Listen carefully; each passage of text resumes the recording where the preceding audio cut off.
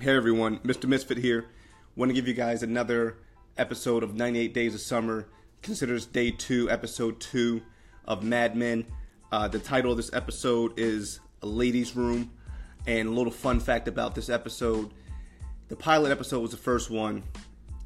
Smoke in your eyes. Smoke gets in your eyes.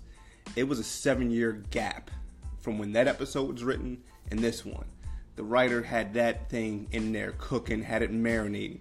So you knew this was something good between the pilot and this one. And so this episode, you hear the question, what do women want? That was always asked around the office. And in turn, I think what really was happening is that everyone wanted to know what they wanted.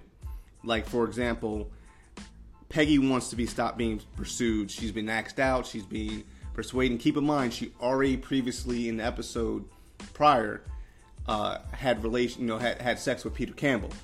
And so now no one knows about this, but everyone's pursuing her. So she really wants to stop being it. She wants to go to work and do her job.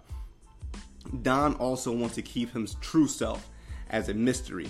And so this is where he kind of has this mysterious vibe about him. He pushes everyone else away. He's very clean.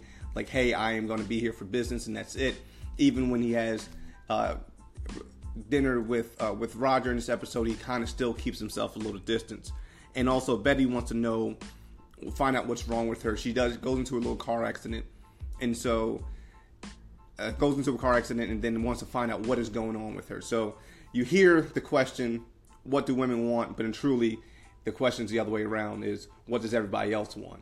So this is Mr. Misfit. We appreciate you guys listening. Jumping Down a Rabbit Hole podcast. Catch us on Instagram. Catch us on Tumblr. Catch us on Twitter. Appreciate you guys. 98 Days of Summer. See you.